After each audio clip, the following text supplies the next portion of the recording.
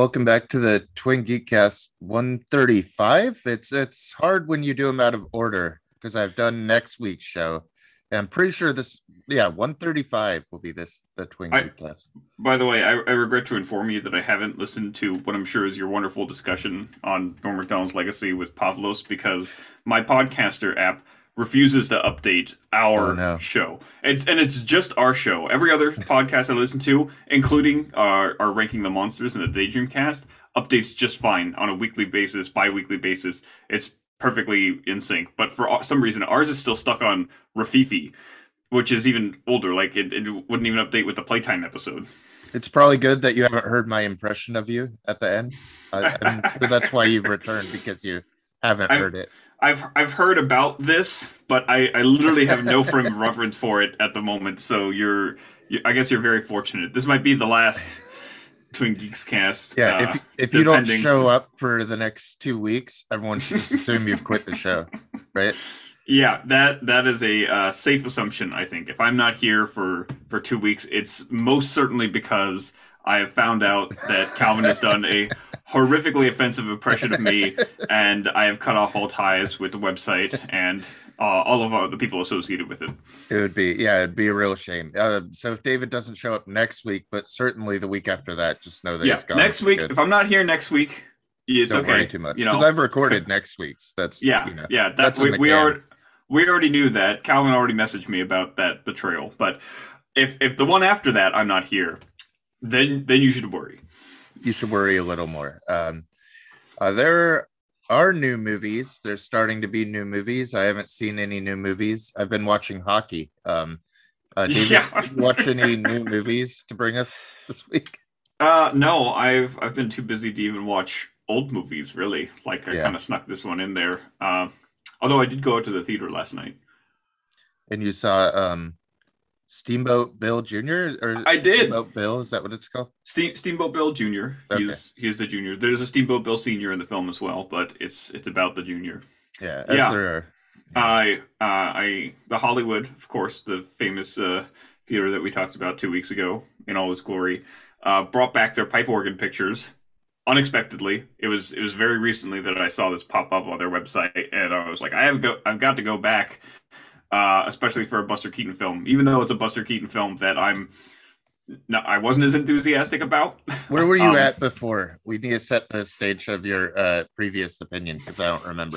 So I Steamboat Bill Jr. was the first Buster Keaton film I saw, and I was pretty mild on it. Like the first hour is a lot of like kind of mild humor with like a father-son dynamic thing that's not like super great, but then in like the final 10-15 minutes or so you get the big hurricane set piece, and that's where the famous image of the building falling down around Buster Keaton is. You get these great scenes where he's like stuck in a hospital bed, like being thrown about the town by the wind. You get a great bit where he's like trying to move and like run against the wind and he's just stuck in place. It is all really great. It's some of the best stuff Keaton ever did, but it's just in that last 10 minutes there.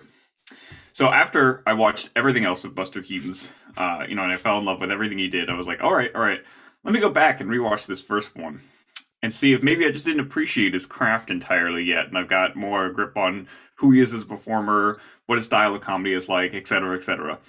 And nope, I had the exact same opinion the second time. I'm like, well, this was equally as underwhelming except for the last 10 minutes. So I guess that's just my, feeling on the matter here. And so would you say it's the score that made the difference for you this time? No, I don't think it was. I mean, obviously it helped, certainly, but I think it was just like the experience and seeing it in that kind of setting and with a group of people, you could gauge like some of the comedy a bit differently.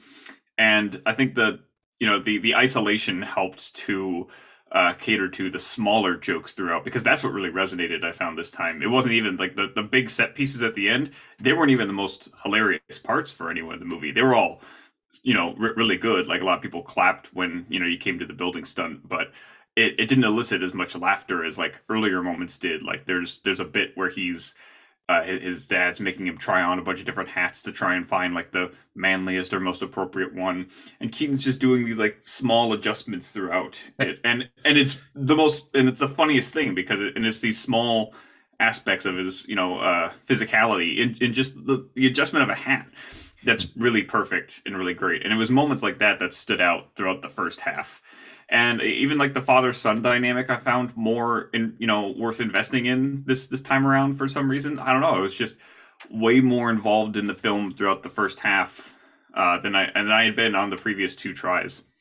Having an audience can help. I think seeing a movie in the theaters brings out what really is like cinematic acting, which is like the nuance of a tiny detail is really on stage. You're like over expressing and you're dancing and you're throwing yourself around the screen, but on a movie screen, the most subdued motion is, can be the best acting. It can tell you everything about a character.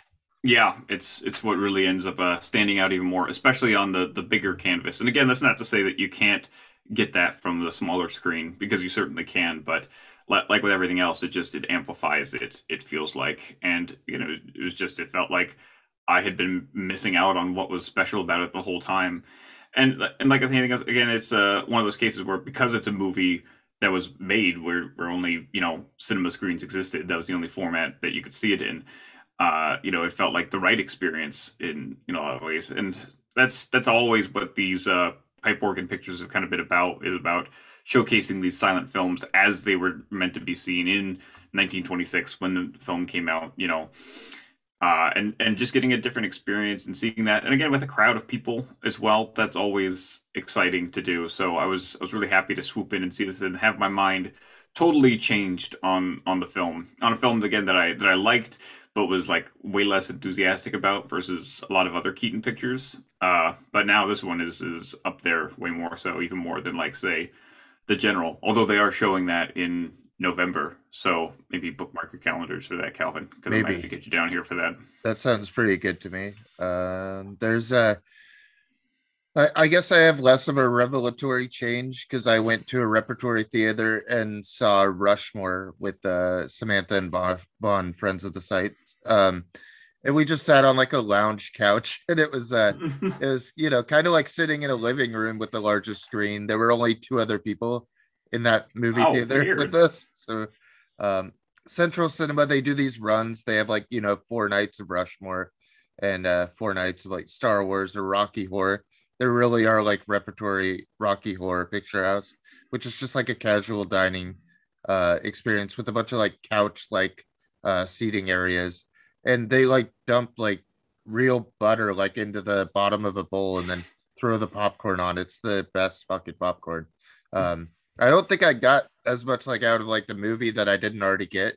Rushmore is already like a great example of like the ridiculousness of a high school drama department and how hilarious those could be. So I mean we both like Rushmore. Yeah. I tend to like just overlook your maligning of the best Wes Anderson film here on this podcast. Yeah, this is like before he got too symmetrical. This is like the early stuff is the good stuff. I know. I mean, there's lots of good stuff afterwards. Certainly, again, some of the best stuff, even one would say. But Rushmore is definitely up there, I think, in terms of his great films. I would say it's the best of his early films. I have no scruples for the Royal Tenenbaums. Royal Tenenbaums, a good family picture, as they say. A very dysfunctional family. So was it a good experience in the cinema? It's nice to go back with people as well. Yeah. I think, as we kind of expressed in our Playtime episode, it's getting a group together and experiencing it collectively, and then I like having the discussion afterwards. It feels like, because at home, at least on the couch here, we tend to just stop the movie sometimes and talk about things, or like, or we'll talk between scenes or whatever. I just like the active engagement of that, but the like bottling it all up and then like kind of exploding into conversation afterwards is always a kind of like nice, exciting part of the cinema going experience. Well, the other two people were kind of on a date, and they just seemed pretty casual. So we sort of chatted enough like during the movie too, and it was just a very casual, relaxed watch. Fair enough. Yeah, sit. That they had an intermission 3/4 through the movie. What? Yeah, like an intentional one, or did like something break down? No, an intentional one. I don't remember there being an intermission in Rushmore. There's not. So it was in a weird place too. Kind of right before it like gets into important shift in the movie's tone. Um, I don't like that. I don't like. I think they Someone's always do it at this theater, from what I remember. I haven't been that's here for 4 or 5 years. mm, mm. I'm putting a hard disagree on that one there. So That's you're anti unintentional intermissions, yeah. right? Don't force intermissions into the work of people who didn't intend it. They're giving too much power to the projectionist here. It's all going to their head. See, but I think it's such a casual cinema. Like I say, it's like Rocky Horror and The Room are probably its main usages. So, I mean, it's that kind of theater where those are like the primary context to use. It's also Um, weird for like, wait, isn't Rushmore like a 90-minute film? well, that's the thing. It really didn't require any kind of intermission or break for me. I mean, it's such a short, you know. This kind of ties back in actually to the pipe organ experience I had because the last film I saw for the pipe organ experience was the one right before the pandemic, which was a 90-minute film with an intentional intermission in it. And it was really weird. Like I was absolutely not expecting it. And so I got up from my seat for like 5 minutes. I'm like, is this what I'm supposed to do? I don't know why there's an intermission in this movie. Yeah, it's it's uncomfortable when it's not meant to be there. Yeah, when like you're kind of forced to stop when you're not ready to. Yeah, I like, mean, like like right before the ending is pretty bad too. Right before like the last arc of the film is a bad place to stop. yeah. Did you do anything during the intermission? Did you guys No, we get just pop? sat and chat. We got more popcorn. That's weird. Yeah, that must be it. It must be for them to like come and like service the tables and try to get more Oh, food orders. I I don't guess know. so. Yeah, that makes sense. Yeah, especially if you think of it from that perspective. They're like, oh, we got to get some more orders in. If we stop the film and make people sit around and we Maybe they'll just order more. present people, yeah, no, that definitely makes sense from like a business standpoint. It's like throwing an ad break in the middle of your movie essentially there. Right. Yeah, that must be it. I'm fine with it then because I know they need to make some money off having five of us there for this movie. Right. Yeah, yeah. I guess I don't know. It didn't I kill the movie. Rushmore was better than I thought it that's was. That's good. I might, if I was them, then I would try and cater to even more like weird, wacky kind of experiences. Like more culty stuff, like even more Yeah. so down the Rocky Horror rabbit hole. Throw in some William Castle films and shit. Yeah, it might not be like that kind of like horror theater. It's just like the typical cultish stuff that you'd usually see, which Hmm. is a shame because it's really the only repertory theater we have that's open currently. So Sif and others are coming back today, tomorrow. Hey, I that's think they good. start in October. So very excited to get back to real theaters like the Grand Illusion and Sif especially. You'll have to let me know. I got to do a dip up there sometime if they're Yeah, showing anything good. I guess. yeah. There's a bunch of new movies coming the next month. The Oh no, only no kidding. I know there's like I made a list there somewhere. Should I pull that up? Sure, sure. I looked through the list I'll, and I spent the let's whole see. year thinking there's just nothing available. Everyone was waiting for October to release everything, which is very inconvenient for us because this is when we horror marathon. Right, yeah. And then I have over 10 movies to see. Okay, I'll just run right through it. Okay. Uh, Today Titan comes out. Then we have Newark, Lamb, Bond, Velvet Underground, The Last Duel, Halloween, Dune, French Dispatch, Last Night in Soho, and Antlers. That's more than enough for 1 month that I'm already doing horror and two festivals in. how'd you miss the most important one? What's that? Jackass 4. It's not coming this month anymore. It's It's not. pushed It got back. moved. Yeah, Fuck. yeah. Well, there goes my October. I've never seen you so disappointed physically and verbally. I've never seen you actually have to throw something down on the desk. I know you We have gotta all your. cancel the whole month. I'm definitely not coming back now. There's like 20 movies coming out, and this pushback of Jackass it was the last straw. It's too much. It's too much. Well, if you don't come back in 2 weeks, we know Jackass might have been part of the reason too. Yeah. There will be a lot we could assume then. Uh, yeah, so there's going to be new Wes Anderson too. So I thought it was we saw that Bottle Rocket before. It's nice that they play like short films that are tangential to what you're seeing. at the theater. I like theaters that do that. Is oh, they played the short of Yeah, yeah. Bottle Rocket. I thought I you were haven't talking about the seen Bottle feature. Rocket, which is the only one I Like haven't seen. you mean the feature one or the short one The now? feature one. The feature one.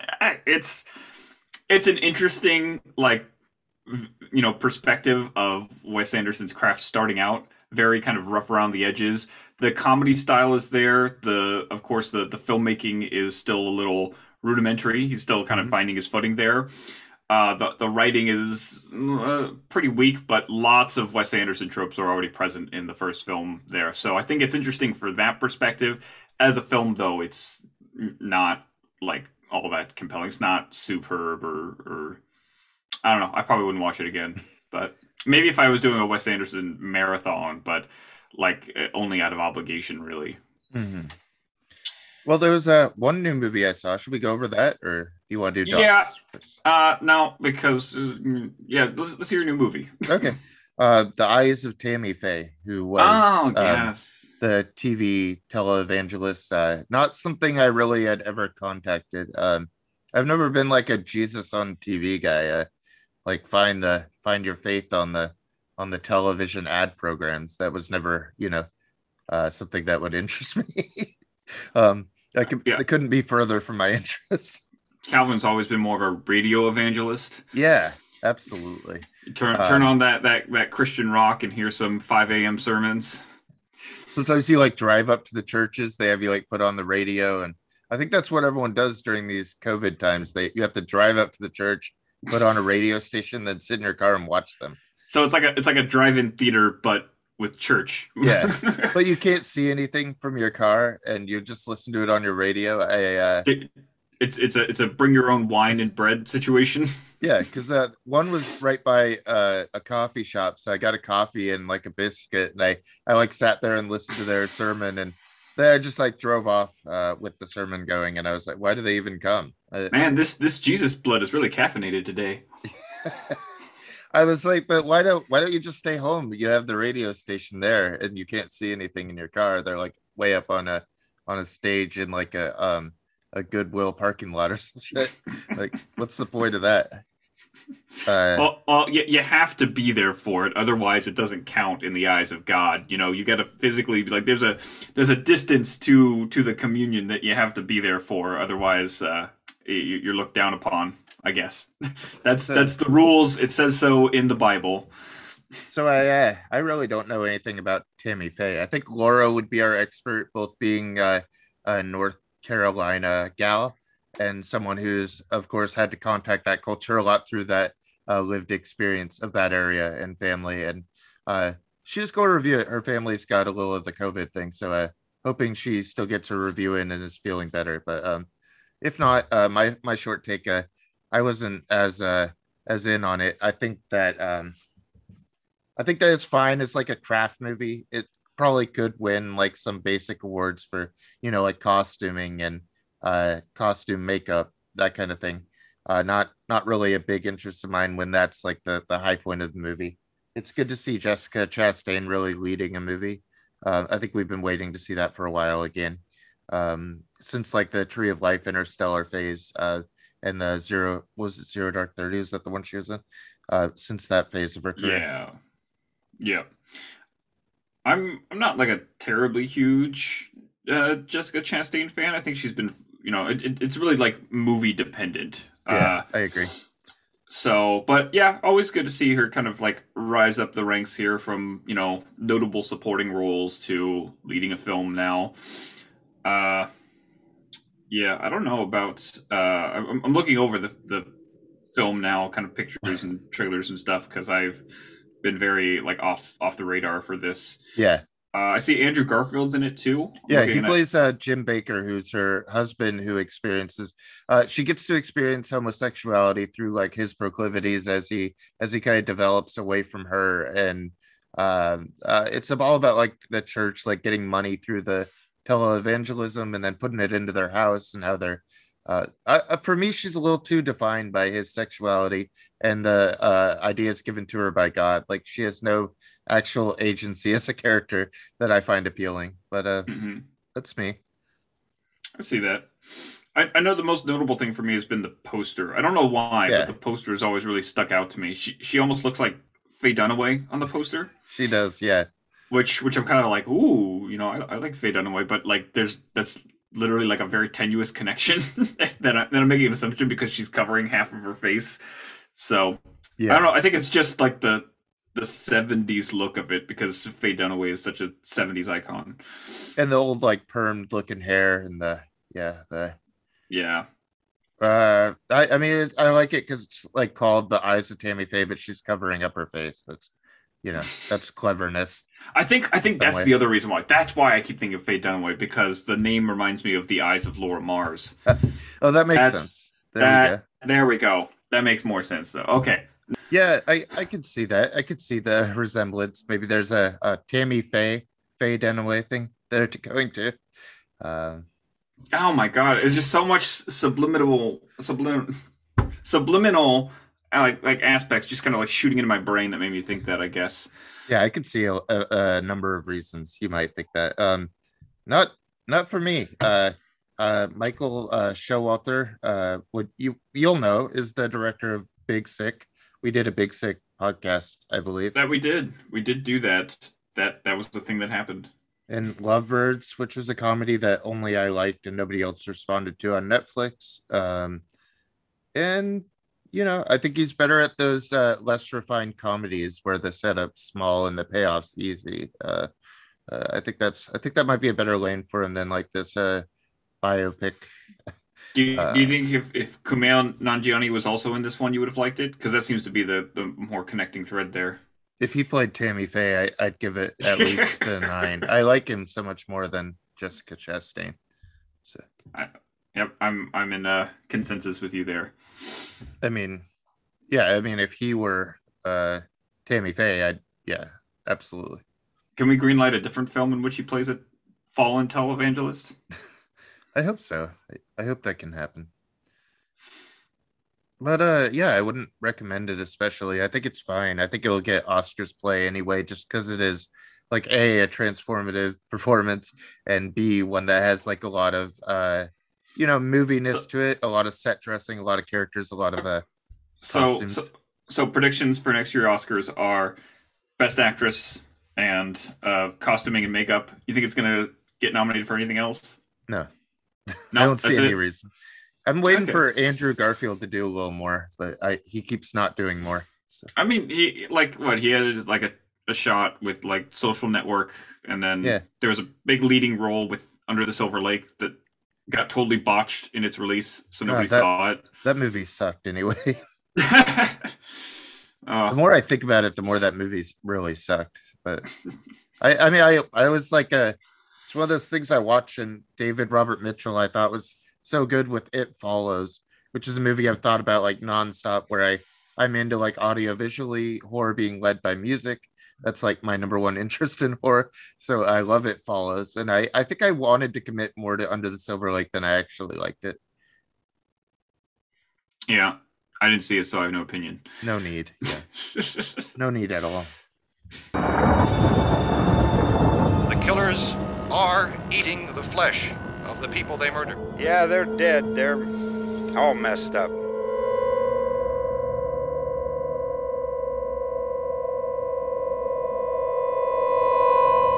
Probably be a lot more of them as soon as they find out about us.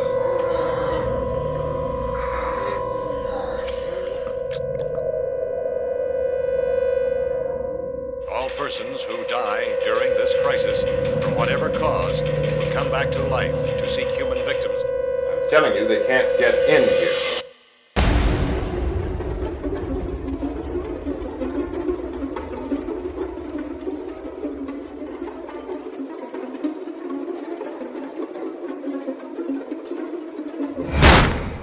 They're coming to get you, Barbara. I assume this is where you put some music or zombie sounds or Oh, brain. There are no brains in this movie, by the way. no That's Return of brains. the Living Dead. No, Yeah, that one came. not very smart. These folks. Return of the Living Dead was the one that codified the zombies eating brains thing, whereas this one codified pretty much everything else. Yeah, yeah, absolutely. Night of the Living Dead. This is a pretty phenomenal movie that we're talking about this week. Yeah. I think it's like the defining zombie movie. You can't even have a discussion about zombie movies without having this as like your fixture of like an American reference point. I don't know how much like how I can't overstate this here. This film literally created an entire breed of mythological creature that we now like hold in high regard. Like that to me is like one of the most like mind-blowing things. I'm telling you, like think of another creature that is as prolific in popular culture as zombies are, that have been created in the last half decade. Yeah, nothing. There's literally nothing compared. Like I could, and you could argue that for even further extenuation of like pop culture, like in terms of films that have like out permeated, the cultural, membrane. Maybe like Wizard of Oz is the only thing that could top it.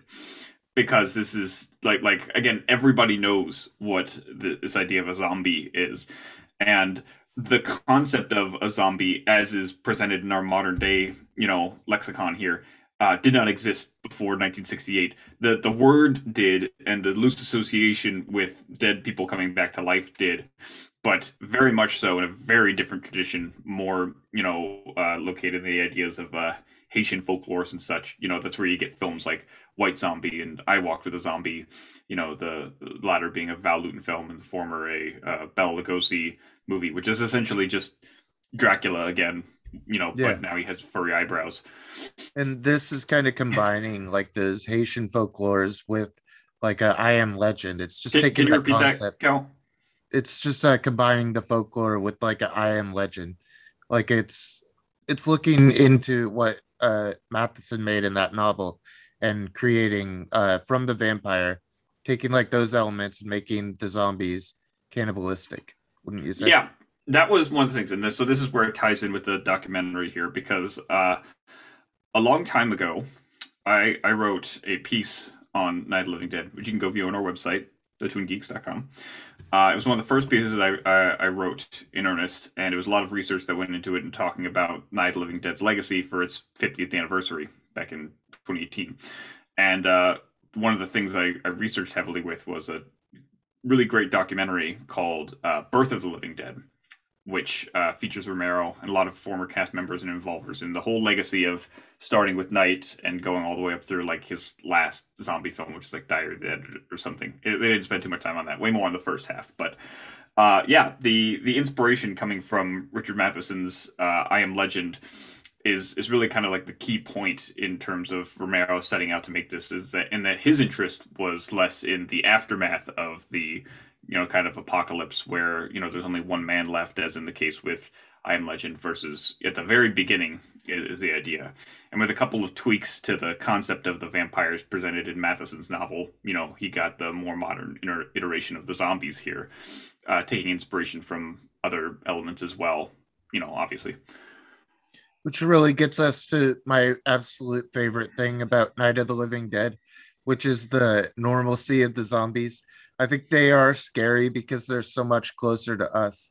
They walk like people, like they may seem a little encumbered. They're not very fast, but their presence looks the same as us. It could be any of us. Like when I look at like a rotted head and like a corpse like crawling out of the ground, I'm kind of like, yeah, but that that doesn't look like my family. That's not that scary. That looks like a comic book figure. But then when I look at these guys and I'm like, oh fuck, like those just look like any guy on the street. Just they're just cannibalistic, and they have like these urgencies, and you can believe like someone could feel that way in like a psychotic break or something. That's definitely what makes, I think, Night of the Living Dead so much more horrifying than perhaps most any other horror film, even, is that there is a very real element. It's very grounded in its horror, even though this concept is otherworldly, almost, it has this foundation in a very human portrayal throughout all elements, but particularly in the zombies. Again, these ideas of what we have now as these half undead creatures, basically like walking skeletons almost, who just, feast on people mindlessly. they don't feel as real as the people in Night of the Living Dead, who have very, they have minimal makeup on. They still have very, individual expressions of character, and it's something you see develop in Romero's later films. I think again something like Dawn of the Dead is a really great example, the mall set one, where you have all these different, like, very kooky kind of zombies walking around. There's like a Hare Krishna zombie that everyone kind of remembers in that one. And it's funny on the surface, but at the same time, what's so brilliant about that is that it gives them these distinctive personalities. Each of them, they all have you can get a sense of a person existing prior to this creature here, as opposed to just this mass of faceless, flesh eaters. And that's definitely the case as well going into Night of the Living Dead. And, all these creatures feel like real people afflicted here. And it's more of a tragedy even than for the victims in the film. Like, you feel just as much empathy for the people who are attacking, our heroes in the house as you do for them who are being assaulted. Yeah, the zombies are just as victimized as the people, for sure. Yeah. And that's, again, that's kind of like reinforced by the ending as well, which I'm sure we'll get into more. Whereas the two were conflated. Essentially, they're treated the same by the posse coming through. Is that they're both killed in the same manner, the same heartless manner. And yeah, so there's great moments throughout Night of the Living Dead where various zombies, various nameless characters of the zombies there are given these moments, where you could just get a chance to see them doing something very odd, very individual. Like, there's the one zombie who stops to eat a bug off of a tree. Yeah, which again is, like, you can look at it as a little silly, perhaps, and maybe even incongruous with how we, look at zombies. Like, why is it eating a bug instead of going for human flesh as they supposedly crave? But it gives it this individual moment, and it feels more, unique as a characteristic for this zombie. It doesn't feel like just another, member of the mass. It feels like its own individual person. And again, and this underlines the tragedy that is inherent to the infection that's going on. I'd say, like, a lot of it just feels so interesting in a contemporary way too, because it's about like a group of people and how they will and will not band together in the face of a tragedy, which is a hard watch right now. Not just a tragedy, but an unstoppable, invisible force of infection. Oh yeah, there's definitely nothing that parallels with our modern day perils. Yeah, parallels. You could hardly find the confluence there. I guess what's so grounded about it and what always interests me is like the camera as a tool of reportage. Like George Romero was like working on like the sets of like North by Northwest and shit, and was like unhappy with how these movies were being made, and he went and like sat in with like newsrooms and used some of their techniques and brought them to the screen. So a lot of it comes from like the pages of journalism, but when like journalism is in the movie, when the news media is in the movie, it's not like so trumped up like it is in other movies. Like it's honest reporting, like and I think the camera follows that same tack. Like it has like a journalist's eye. I suppose the bluntness and the straightforwardness and the forthright reporting is one of the least accurate elements, it feels like, through our modern lens, perhaps. Yeah. The straight telling of the truth to the people during the midst of a crisis. It's what you want the news to be, but not how the news is. Yeah. But perhaps in 1968 it was more realistic. No, I do think that's one of the strongest elements, but also one that seems to elicit more critique from people when they view this film, is that because they are the news segments are lengthy exposition dumps, effectively, and they tell you about all of the zombies and what's going on with that and how they function and stuff. But the way in which these exposition dumps are incorporated is very smart, and it's very naturalistic into the film. And again, it helps ground things further. If anything, it only reinforces the realism of the situation. And there are great moments in which they don't. There's one moment where everything stops and we're just given this exposition straight on, and that's through the television sequence. But again, it's integrated very well and very naturally, because this is a moment where characters would stop and try and learn about the information here through the television they can hook up to. And again, it's reinforced further by the fact that they hired a real Philadelphia, or I think it's Pittsburgh, sorry, Pittsburgh newscaster to relay this information as he would, normally. And so he's reading off these ridiculous ideas about, the people rising from the dead and eating flesh and stuff in a very candid and straightforward manner, as he would any other newscast. But there's earlier moments as well through the radio that they implement, this information dump, while not stopping, the story or development of things. There's the sequence where Dwayne Jones' character is boarding up the house. He's ripping apart, the table and such, while all this exposition is going on in the background. Again, very seamlessly, like you would see, in a real life situation where he's being productive while, obtaining all this information as he can. Mm-hmm. I think we talk about next week also on the Friday the 13th Part 2 podcast, where the parts that are sometimes charming and best about horror are the moments sitting between the action. It's between the ghoulishness, and it's what characters do and how they survive in a setting. Might be just as interesting as watching them get their heads torn apart. Is this the best home invasion horror film? It might be. Yeah, it's sure. I can agree. It's not a home invasion film in like what you typically expect, but it absolutely is in terms of all of its conventions and such. It's just that the invading force is more supernatural than your typical genre version. It's funny to think like even video games especially never like matured past the Night of the Living Dead. Like it's still Nazi zombies. Like that's still the prime, like, video games still are at this place where I've been reliving Night of the Living Dead for, an eternity now. Mm-hmm.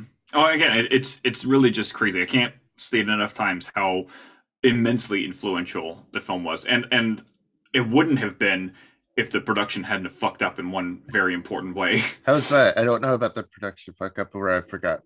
So, in case you don't know, Night of the Living Dead is a film in the public domain, and it was made public domain immediately upon its release. Oh, that's right. Yeah. Yeah, and that's because at the time in how American copyright worked was that for a film you needed the symbol, the statement of ownership on the title card when the film was released, and they didn't do that. They messed up. They put the wrong one in place. So when they released it, it instantly became public domain, which seems like a really crazy way to try and implement that, but that's how it worked. And so there's a number of films that have fallen into public domain that way. But it's really important for the legacy of Night of the Living Dead, because the film would not have been as ubiquitous and so widespread if it had not been fallen into the hands of people who could show it on television or show it in theaters, without any issues like that. And even more so for people who could then take the concept that Romero put in his films, these ideas of the zombies, and imitate them freely because there's no copyright on them. So the idea of the zombie would not be as widespread in our popular culture if Romero had been able to capitalize off of the profits of his first film here. It's a shame monetarily and, as the rights of the artist that he lost that, but his legacy was secured because of this one, slip up that they made. Yeah, I mean, one simple mistake they don't tell you need to make when you're making a film. Don't copyright your work. Yeah, I believe they had the right title for which to copyright it, but they just put in the wrong one when they were making the final edit. If I'm remembering that correctly, but again, it's the best mistake he could have ever made. Yeah, it feels like he would admit that like more of this movie's success was accidental than it really was. I feel like he says like he never really thought about like casting Dwayne. He was just like, I just replace the script how it was. But I think you have to look at like what would have been revolutionary just about doing the casting in that year, in that time, doing this story. In the documentary in Birth of the Living Dead, he's very, very, like, he tries to be very humble about the idea there. He comes across as very modest about, oh, I didn't mean, to make a statement with this at the end. And that's what I'm saying.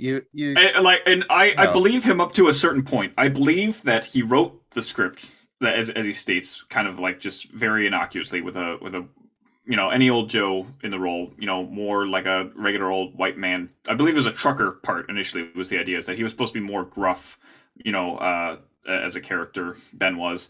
And then when Dwayne Jones stepped in, he worked with Romero to cater the character more to his more like gentle sensibilities. He was much more like scholarly as a person. He was in more art oriented individual.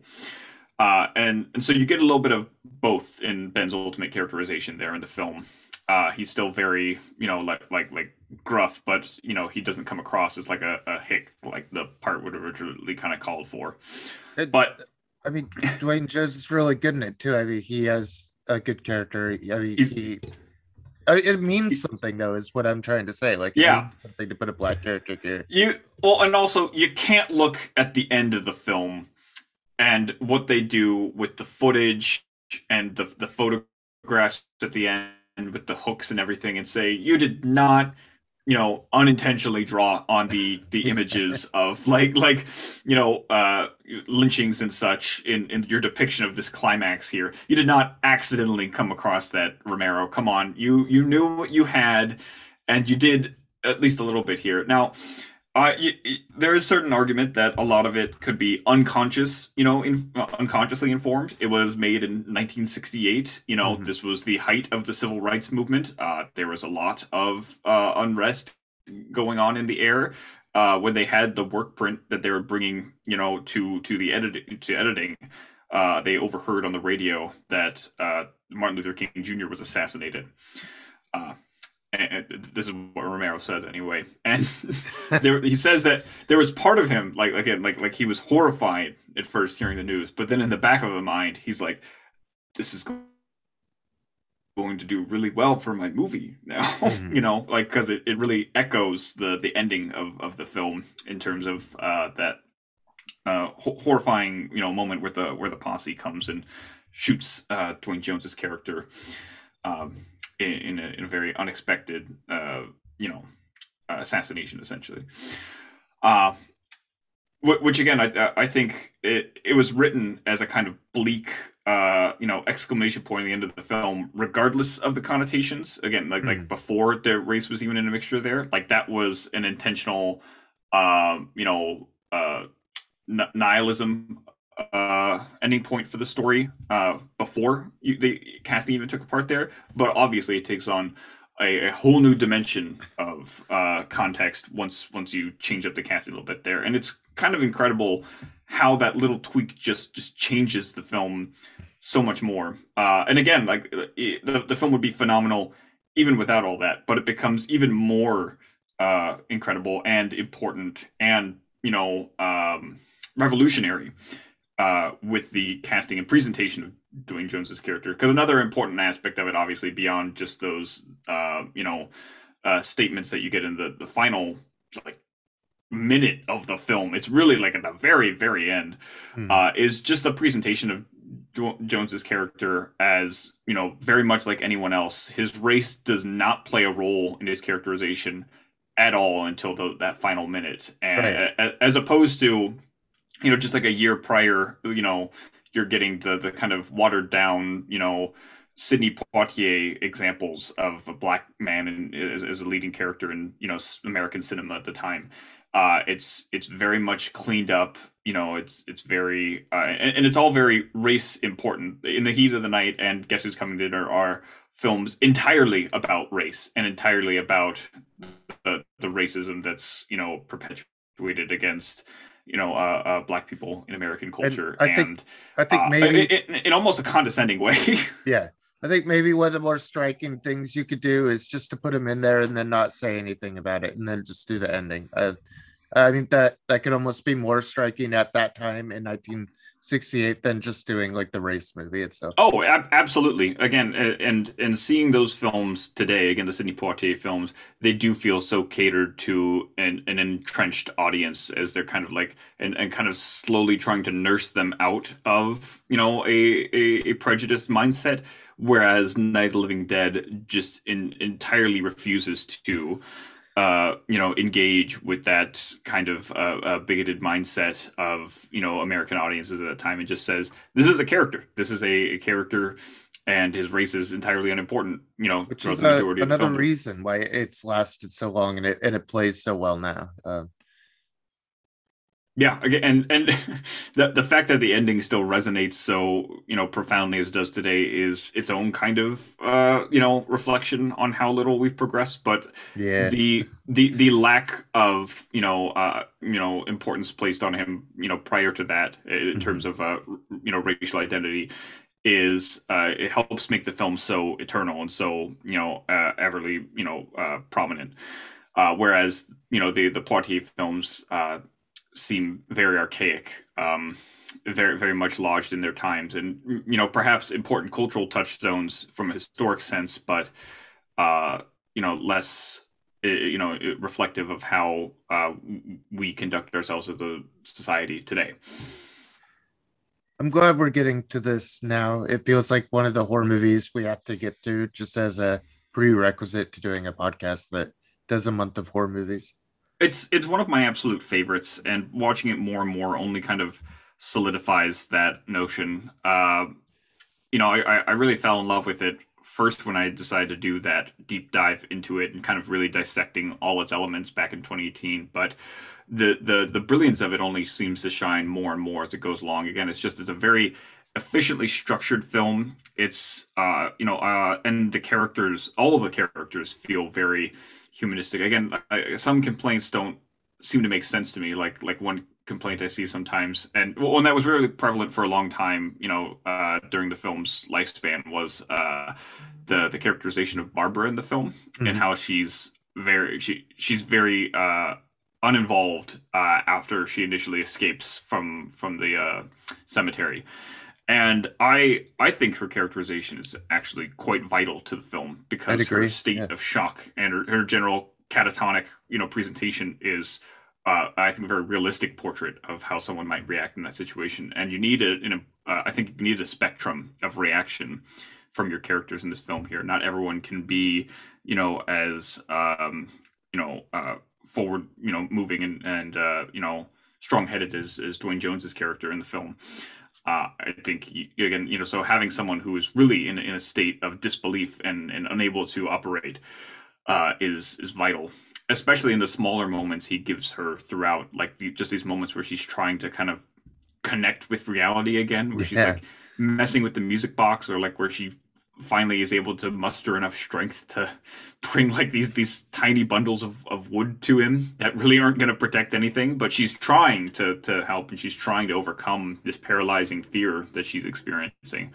And again, it's another element that makes it feel more real and less like a movie, and it's the same thing with the characters. Like the Mr. Cooper character I really like, because he's antagonistic and he's brutish and he's arrogant, but that's very realistic. That's how someone might act in this situation. I don't think he's unreasonable under the duress of this situation, because he is looking out for his family in the way he sees fit, and he's being argumentative because that's just how he made it reasonable to compromise, because again, he's coming up with this person who is being equally as uncooperative as he is, and they can't seem to reach a consensus, which again is, I think, another element that underlines, some important commentary of the film, the lack of ability for us as a, people, as a culture, to like compromise and communicate and come together under even the most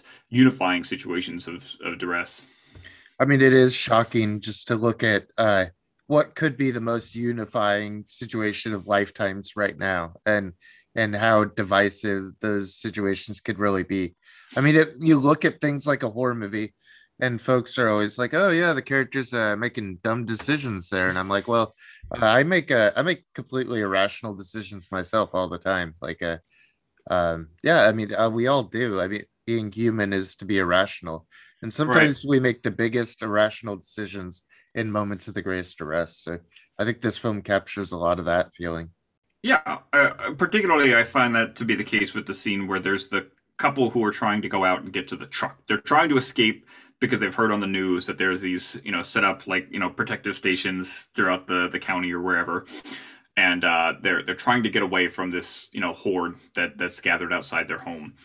Yeah, And inevitably it just goes horribly wrong and the car gets set on fire and explodes. And again, in a hindsight situation, it's like, yeah, that was a very awful idea, and you've got two people killed in the process there, and it's horribly tragic. But at the same time, not knowing that going in, like, isn't the wise decision to try and get out of there and get to somewhere safe? That still seems to be the right call, despite yeah, it does. the scenario. And it's the same thing with the argument of whether to stay up inside the house versus down in the basement where you've got more protection but no way out as well. I think they're obviously both sound arguments, even though the film presents one as the right one to align with Dwayne Jones's character with Ben there. But at the same time, ultimately, they all die up in the house, whereas Ben finds sanctuary in the basement. Until people come. He survives through the night because of he went with Mr. Cooper's plan. So it shows you again that there's no right answer, I think, in these kind of situations, and these kind of decisions on the fly are entirely prone to mishaps and uncertainties, even though we seem to align with the most correct one in a given situation. It doesn't always pan out for any number of reasons. um but yeah, again, I also just love the threat of the zombies here as well. It's so well orchestrated and so well conceived from this initial entry. You've got the full-fledged ideas of them and the horror of them, and even in such a small size. I Mhm. think that's one of the important things about Night of the Living Dead that might get overlooked, is that there's about 20 zombies, I think, in the film Yeah, overall, so many of which these movies seem like seems the packs very of small hundreds, compared to right? so many later. Yeah. As What far is as it? There's like like there's like a literal mountain of zombies in one. as far as like the zombie canon goes, I think like the broad overarching themes of Romero connect a lot better than sort of the reflections of his work later on. When you look at the evolution of zombies and where they go in popular culture, I think some other cultures do interesting things. Like they make really fucking fast zombies. I think that's fun. I like when zombies change their pace and their rhythms. How about you? Where are you at? What do you prefer out of a zombie? I definitely prefer Romero brand of zombies, but I also agree that if you're going to make a zombie film, you should do something different, because Yeah. Romero's films have that down on lock. One of the important things, though, that's lost when other people do zombie movies that Romero films consistently do up until like Land of the Dead, I would say, is that the zombies serve as a vessel for social commentary, particularly of this idea of the masses and as a reflection of us as a society and as a people. And you see that here in Night of the Living Dead. You see it especially in Dawn of the Dead, Oh yeah. where they serve again as a kind of more commercial critique and such. And it is because we're able to project these ideas onto these kind of like uh, lacking of, again, despite what I said about them all having these individual personalities, they also operate as a mass, Hmm. and so that's an important aspect of them that allows them to be a tool of social commentary, which I think excels most overtly through the zombies in Dawn, but is best implemented in Night of the Living Dead here because it's so multifunctional. Again, like I said, they are as much victims in this scenario as the people boarded inside the house, if not more.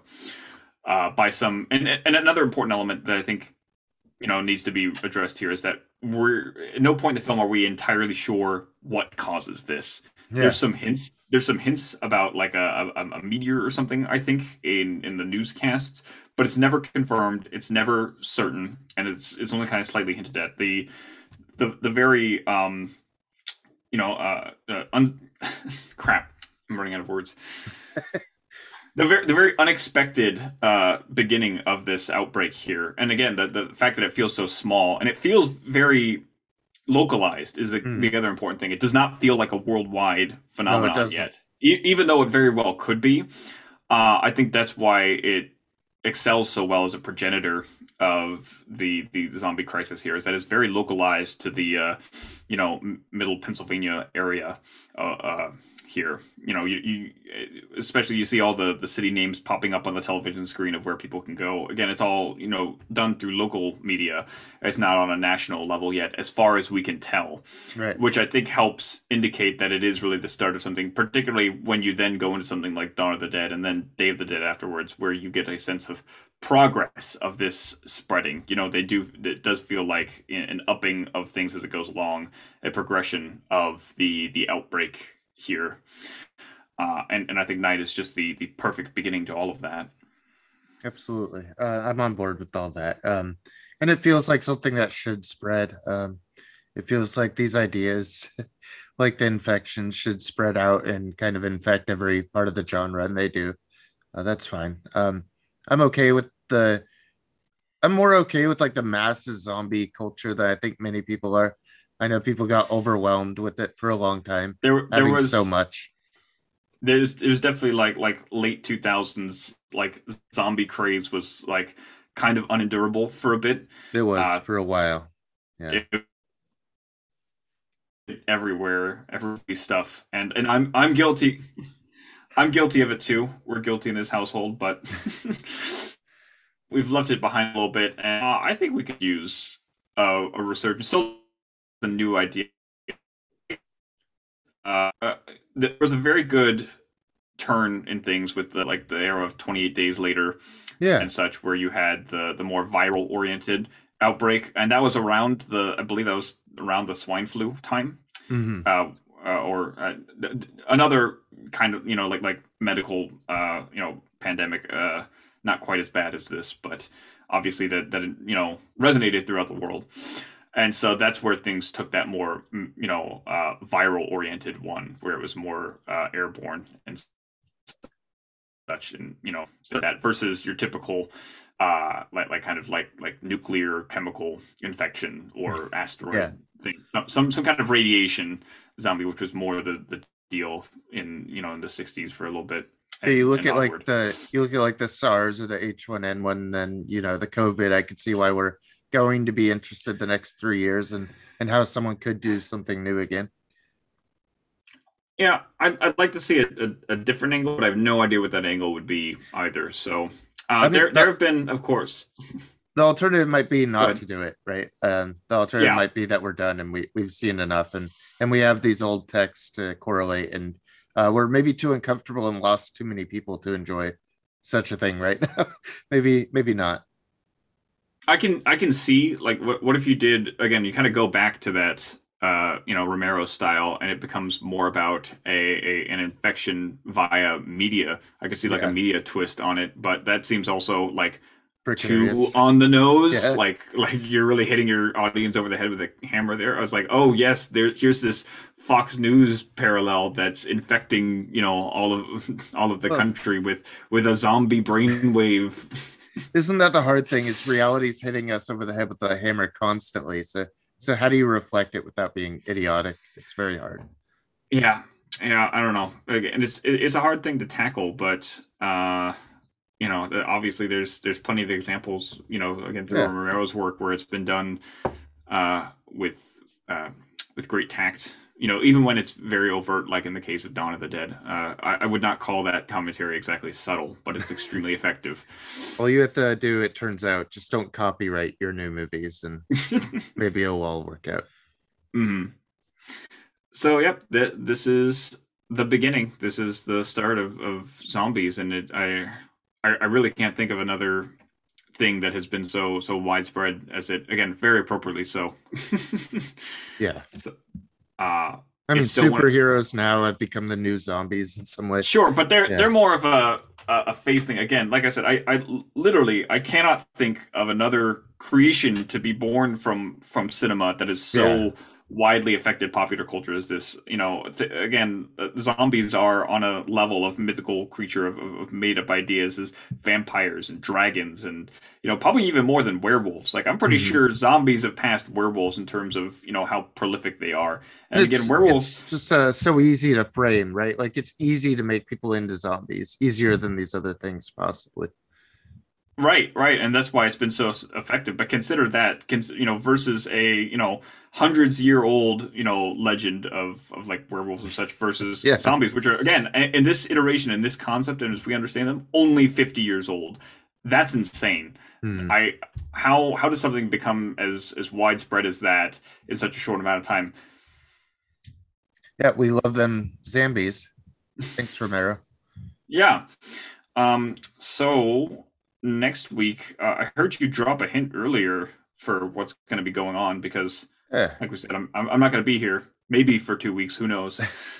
We interviewed the marvelous Matt Farley, the Earl of Christmas, the author of 23,000 Songs and the star of quite a few of our favorite cult films on the site community. So we'll have that, and we talk about Malignant and Friday the 13th Part 2. With Vaughn, I believe you said? Oh, no. Steven's in that one. Then Vaughn will be on the next week, yeah. You're having Steven on for Friday the 13th? Yeah. Okay. I would have thought he wanted a good movie to talk about, but no. All right. We'll see how that goes. In the meantime, thanks everyone for tuning in this week. Make sure, as always, to check out our website, thetwingeeks.com, for our latest reviews, retrospectives, and features. You can follow us on Twitter as well, at the Twin Geeks, and individually at Calvin Kempf and at David A. Punch. Don't forget to check out our sister video game show, The Daydream Cast, with Pavlos and Broken, as well as our Ranking the Monsters with Calvin and Steven. Both are available on Apple Podcasts, Spotify, and anywhere else podcasts are played. Leave a review and rating if you can, and we'll see you next week for another conversation on classic and contemporary cinema. Zombie, zombie, zombie, zombie, zombie, zombie, zombie, zombie, zombies are the living dead. Zombie, zombie, zombie, zombie, zombie, zombie. You wanna kill a zombie? Just put a bullet through its head, and then it will be dead again for good. Zombie, zombie, zombie, zombie, zombie, zombie, zombie, zombie. Zombies love to eat your brains. Zombie, zombie, zombie, zombie, zombie, zombie, zombie, zombie. You're never gonna be the same. If a zombie kills you, you'll become a zombie too. If a zombie kills you, you'll become a zombie too. During an outbreak, you've got to do what it takes. Don't worry so much about the laws. If somebody dies and you can't revive him after a few tries, just burn that body or cut it up with some saws. You've got to prevent that zombie disease. Don't worry about answering to the authorities. They've got enough on their hands as it is. It's basically a no-holds-barred situation when a zombie attack begins. Expect some looting,